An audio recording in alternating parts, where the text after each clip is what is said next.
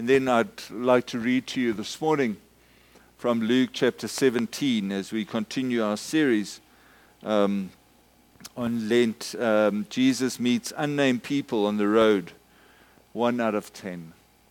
I'd like to read to you from Luke 17. Now, on his way to Jerusalem, Jesus traveled along the border between Samaria and Galilee. As he was going into a village, 10 men who had leprosy met him. They stood at a distance and called out in a loud voice, "Jesus, Master, have pity on us." When he saw them, he said, "Go show yourselves to the priests." And as they went, they were cleansed. One of them, when he saw he was healed, came back, praised God in a loud voice. He threw himself at Jesus' feet and thanked him. And he was a Samaritan. Jesus asked, "Were not all 10 cleansed? Where are the other 9?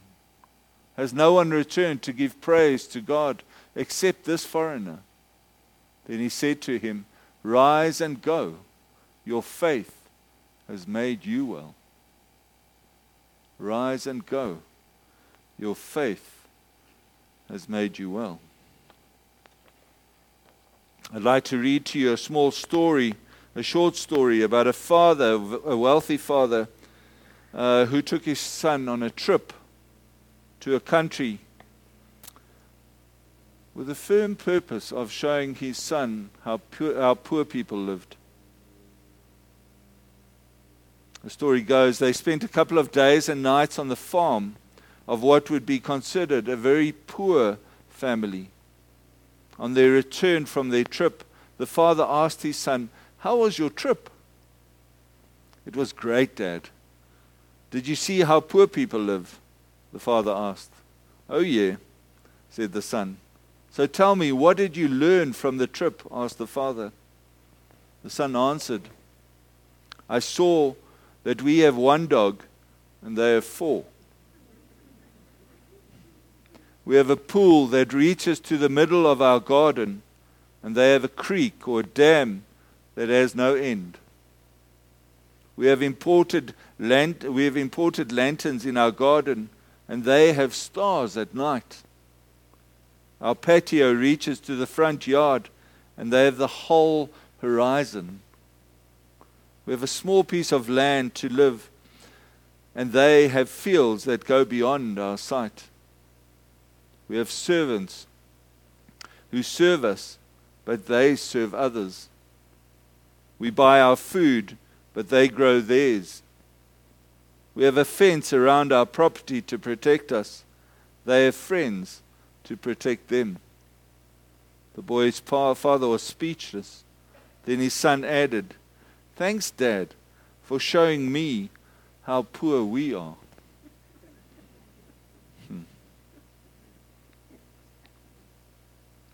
See, it's the perspective that we have. Makes us wonder what would happen if we all gave thanks for everything we have instead of worrying about what we don't have. This morning, we read this amazing story about when Jesus is on a journey and he meets 10 men that are lepers. None of them have a name. We don't know who they are. We don't know where they came from. We only know that there's one man that's a Samaritan. He's even worse off than those other 9. We know that in those days that when Jesus walked that specific route, that's where he did a lot of his miracles. That's where he made people see. That's where he had lame people stand and rise again and walk again. And then he met these 10 lepers along the road. See, those 10 lepers must have been like in quarantine, if you think about it. We've been in quarantine, well, not anymore, but can you remember 2 years ago, the 26th of March, 2020, Was it 2020? 2 years ago. And the government closed us all down, remember? We weren't allowed to come to church. And they said everybody had to wear a mask. We're still wearing those masks. Okay. We went to go into quarantine for almost, I can't even remember, 3 months. Was it 3 months? Something to that effect. And we weren't allowed to move around. We weren't allowed to go outside. We were only allowed to stay in our house, and only when we were allowed to go and buy something to eat, or if you needed to go to the doctor, were you allowed to go out. And it reminds me of these lepers, these 10 lepers that had to live in a specific area because that's what the law stated. And it was like us having to live in our houses. Jess and myself were dating in Spa and Pick and Pay. And we needed to make sure that on those specific days we would phone each other and say, Jess, I'm going to the Spa. Do you need anything? Yes, and we'd meet at the Spa in aisle number 1 or 3, and we'd have a conversation. And, it's like so terrible. But can you imagine these 10 lepers? They had lives, they had family, they had friends, they had homes. And in those homes they had children, they had dogs, they had fields that they needed to look after. And yet, when they had a skin rash or when something was wrong with their skin, or they had to go to the priest and ask the priest, am I clean or unclean? And the priest would say, you are either clean or unclean. If they were faced and they were said you were unclean, they needed to get rid of the clothes they had. They needed to go into rags. They had to put some cloth around their face, cover their nose, so that it could just show their eyes. Look at the person sitting next to you. Except for those ladies there. It's like, that's exactly what the lepers had to do, is to have this cloth. So the only thing that people could see was the eyes. Their limbs, their fingertips would bleed. Their nose would bleed. They would fall off. Some of them lost their nose, their ears, their fingertips, or some of their limbs. Can you imagine living like that? Excommunicated, living in one specific area. And every time you came into contact with these people, you had to shout out, unclean, unclean, so that people weren't able to get to you. They weren't able to stand, like they were like 6 meters. They had to stay 6 meters apart. Does that remind you of something? Eh? We had to stand 1.5 meters apart. Eh? It's like driving in a car. You need to stay at least 1.5 cars away from the guy in front of you, except if you're a taxi driver. But it was those men, and what they did was they lived in a specific area. And so they must have heard about Jesus. They lived together. 10 guys coming together because they were of all nationalities. Maybe most of them were Jew. But there was one Samaritan. See, when things are in trouble, we don't look at your nationality. We don't look at your culture. We don't know if you're English, Afrikaans, German, Greek. We don't know. We're all in the same situation, like those lepers. They joined together because they had nowhere else to go. And when they joined together, they used to shout out, unclean, unclean. They used to beg for something and then share it amongst each other. They must have sat days and nights talking about Jesus, about somebody who said something, what had happened to somebody that they might have known. Maybe it was a family, or maybe it was a friend who got healed by Jesus. Can you imagine? We've had those conversations. And then one day, they see Jesus. They see him come walking down that road, and like one voice, they shout out to him, Jesus, Master, have mercy on us. What does Jesus do? He hears them. He sees them. What does he do? He heals them. He says, go. Go to the priest in your town and go show him and ask him, are you clean or are you unclean?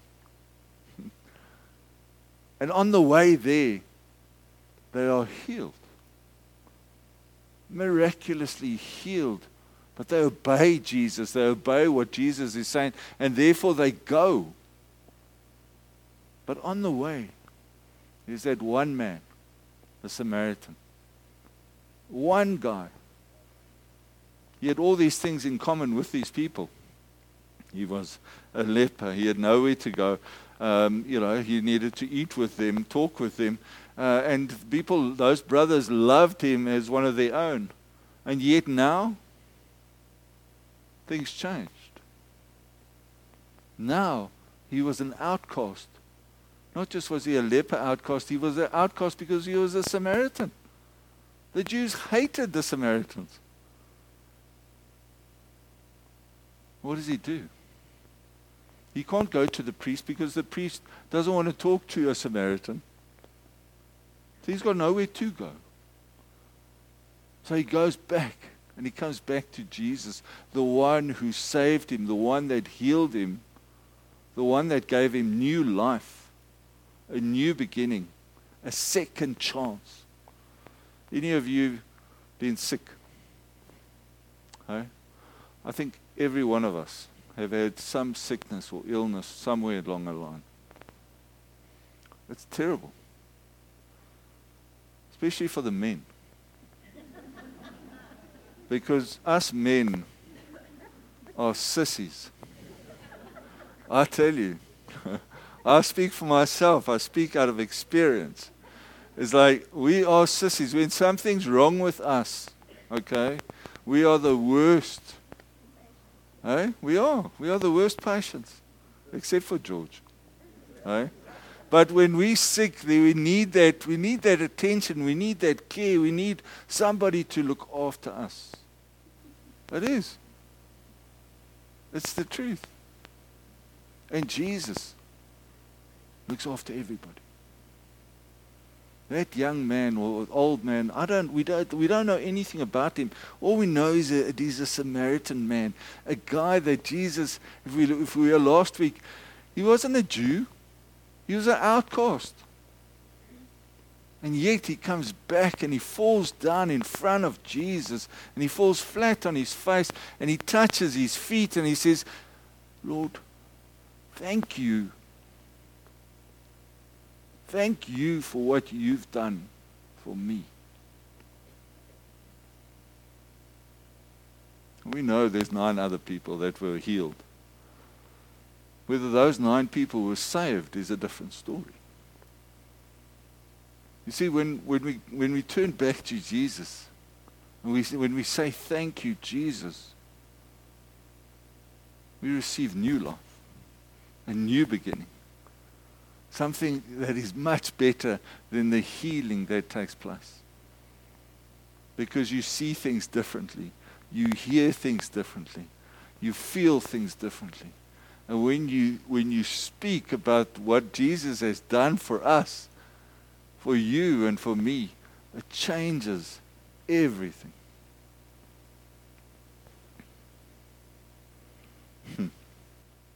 There were 9 Jews. Well, we don't know if they were Jews.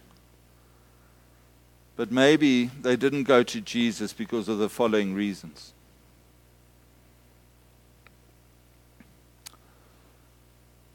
Maybe the 9 Jews still had the priest to go to so they could be declared clean. Maybe one Jew wanted to wait to see if the cure was real. Maybe a second wanted to wait to see if it would last. Maybe a third, I will go see Jesus later after I visit my family. The fourth Jew, maybe he decided that he had never had leprosy in the first place.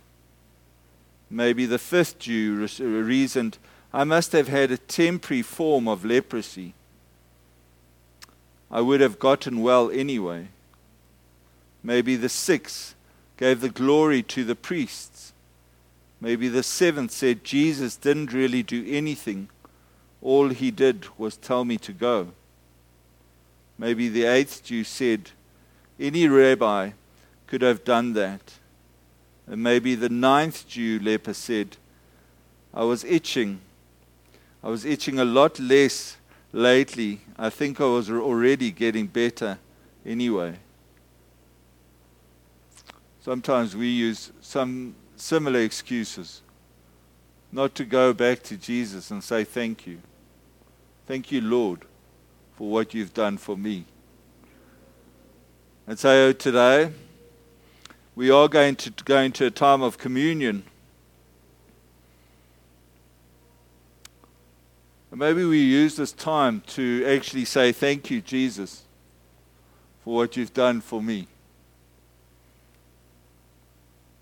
Because I know each and every one of us, Jesus has touched your life in some way.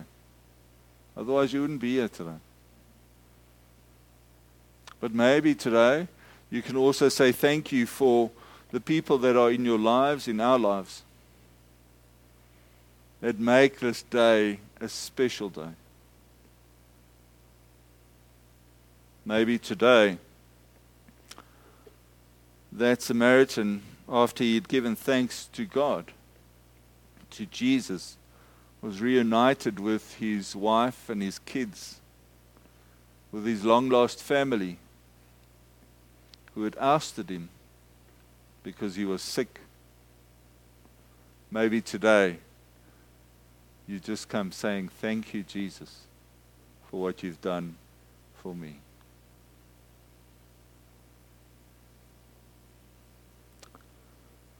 Let us pray. Mighty God, I just thank you, Lord, that you firstly saw those lepers walking down the street, that you saw us, that you see us, and that you hear us as you heard them shouting out, unclean, unclean.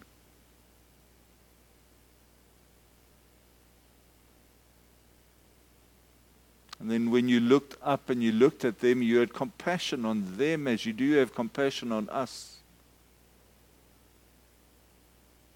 Lord, we do not know who those lepers were, but you knew them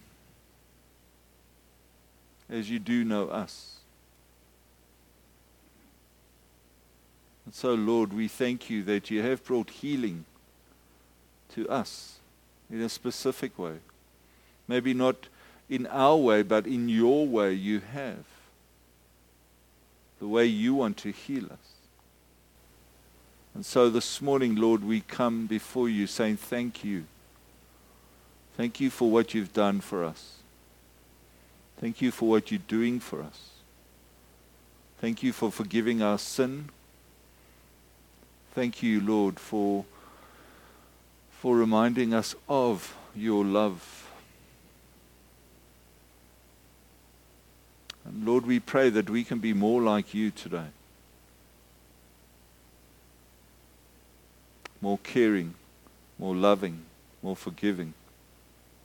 We pray, Lord, that we can invite our family or friends back that have been ousted, that have been that we haven't had contact with because of something. And we pray for their forgiveness today. Lord, we pray for what is happening in the world, and we pray for Ukraine, and we pray for Russia and the leaders there. And we ask, Lord, that you will bring peace above anything. We pray too for our beloved South Africa, for the things that are happening here. And I pray, Lord, that today we will give you thanks and be grateful for the things that we do have Even though things have changed, Lord, we come saying thank you. And so, Lord, be with our church, be with our community, be with our family and friends, and lead us, we pray. In Jesus' name, amen.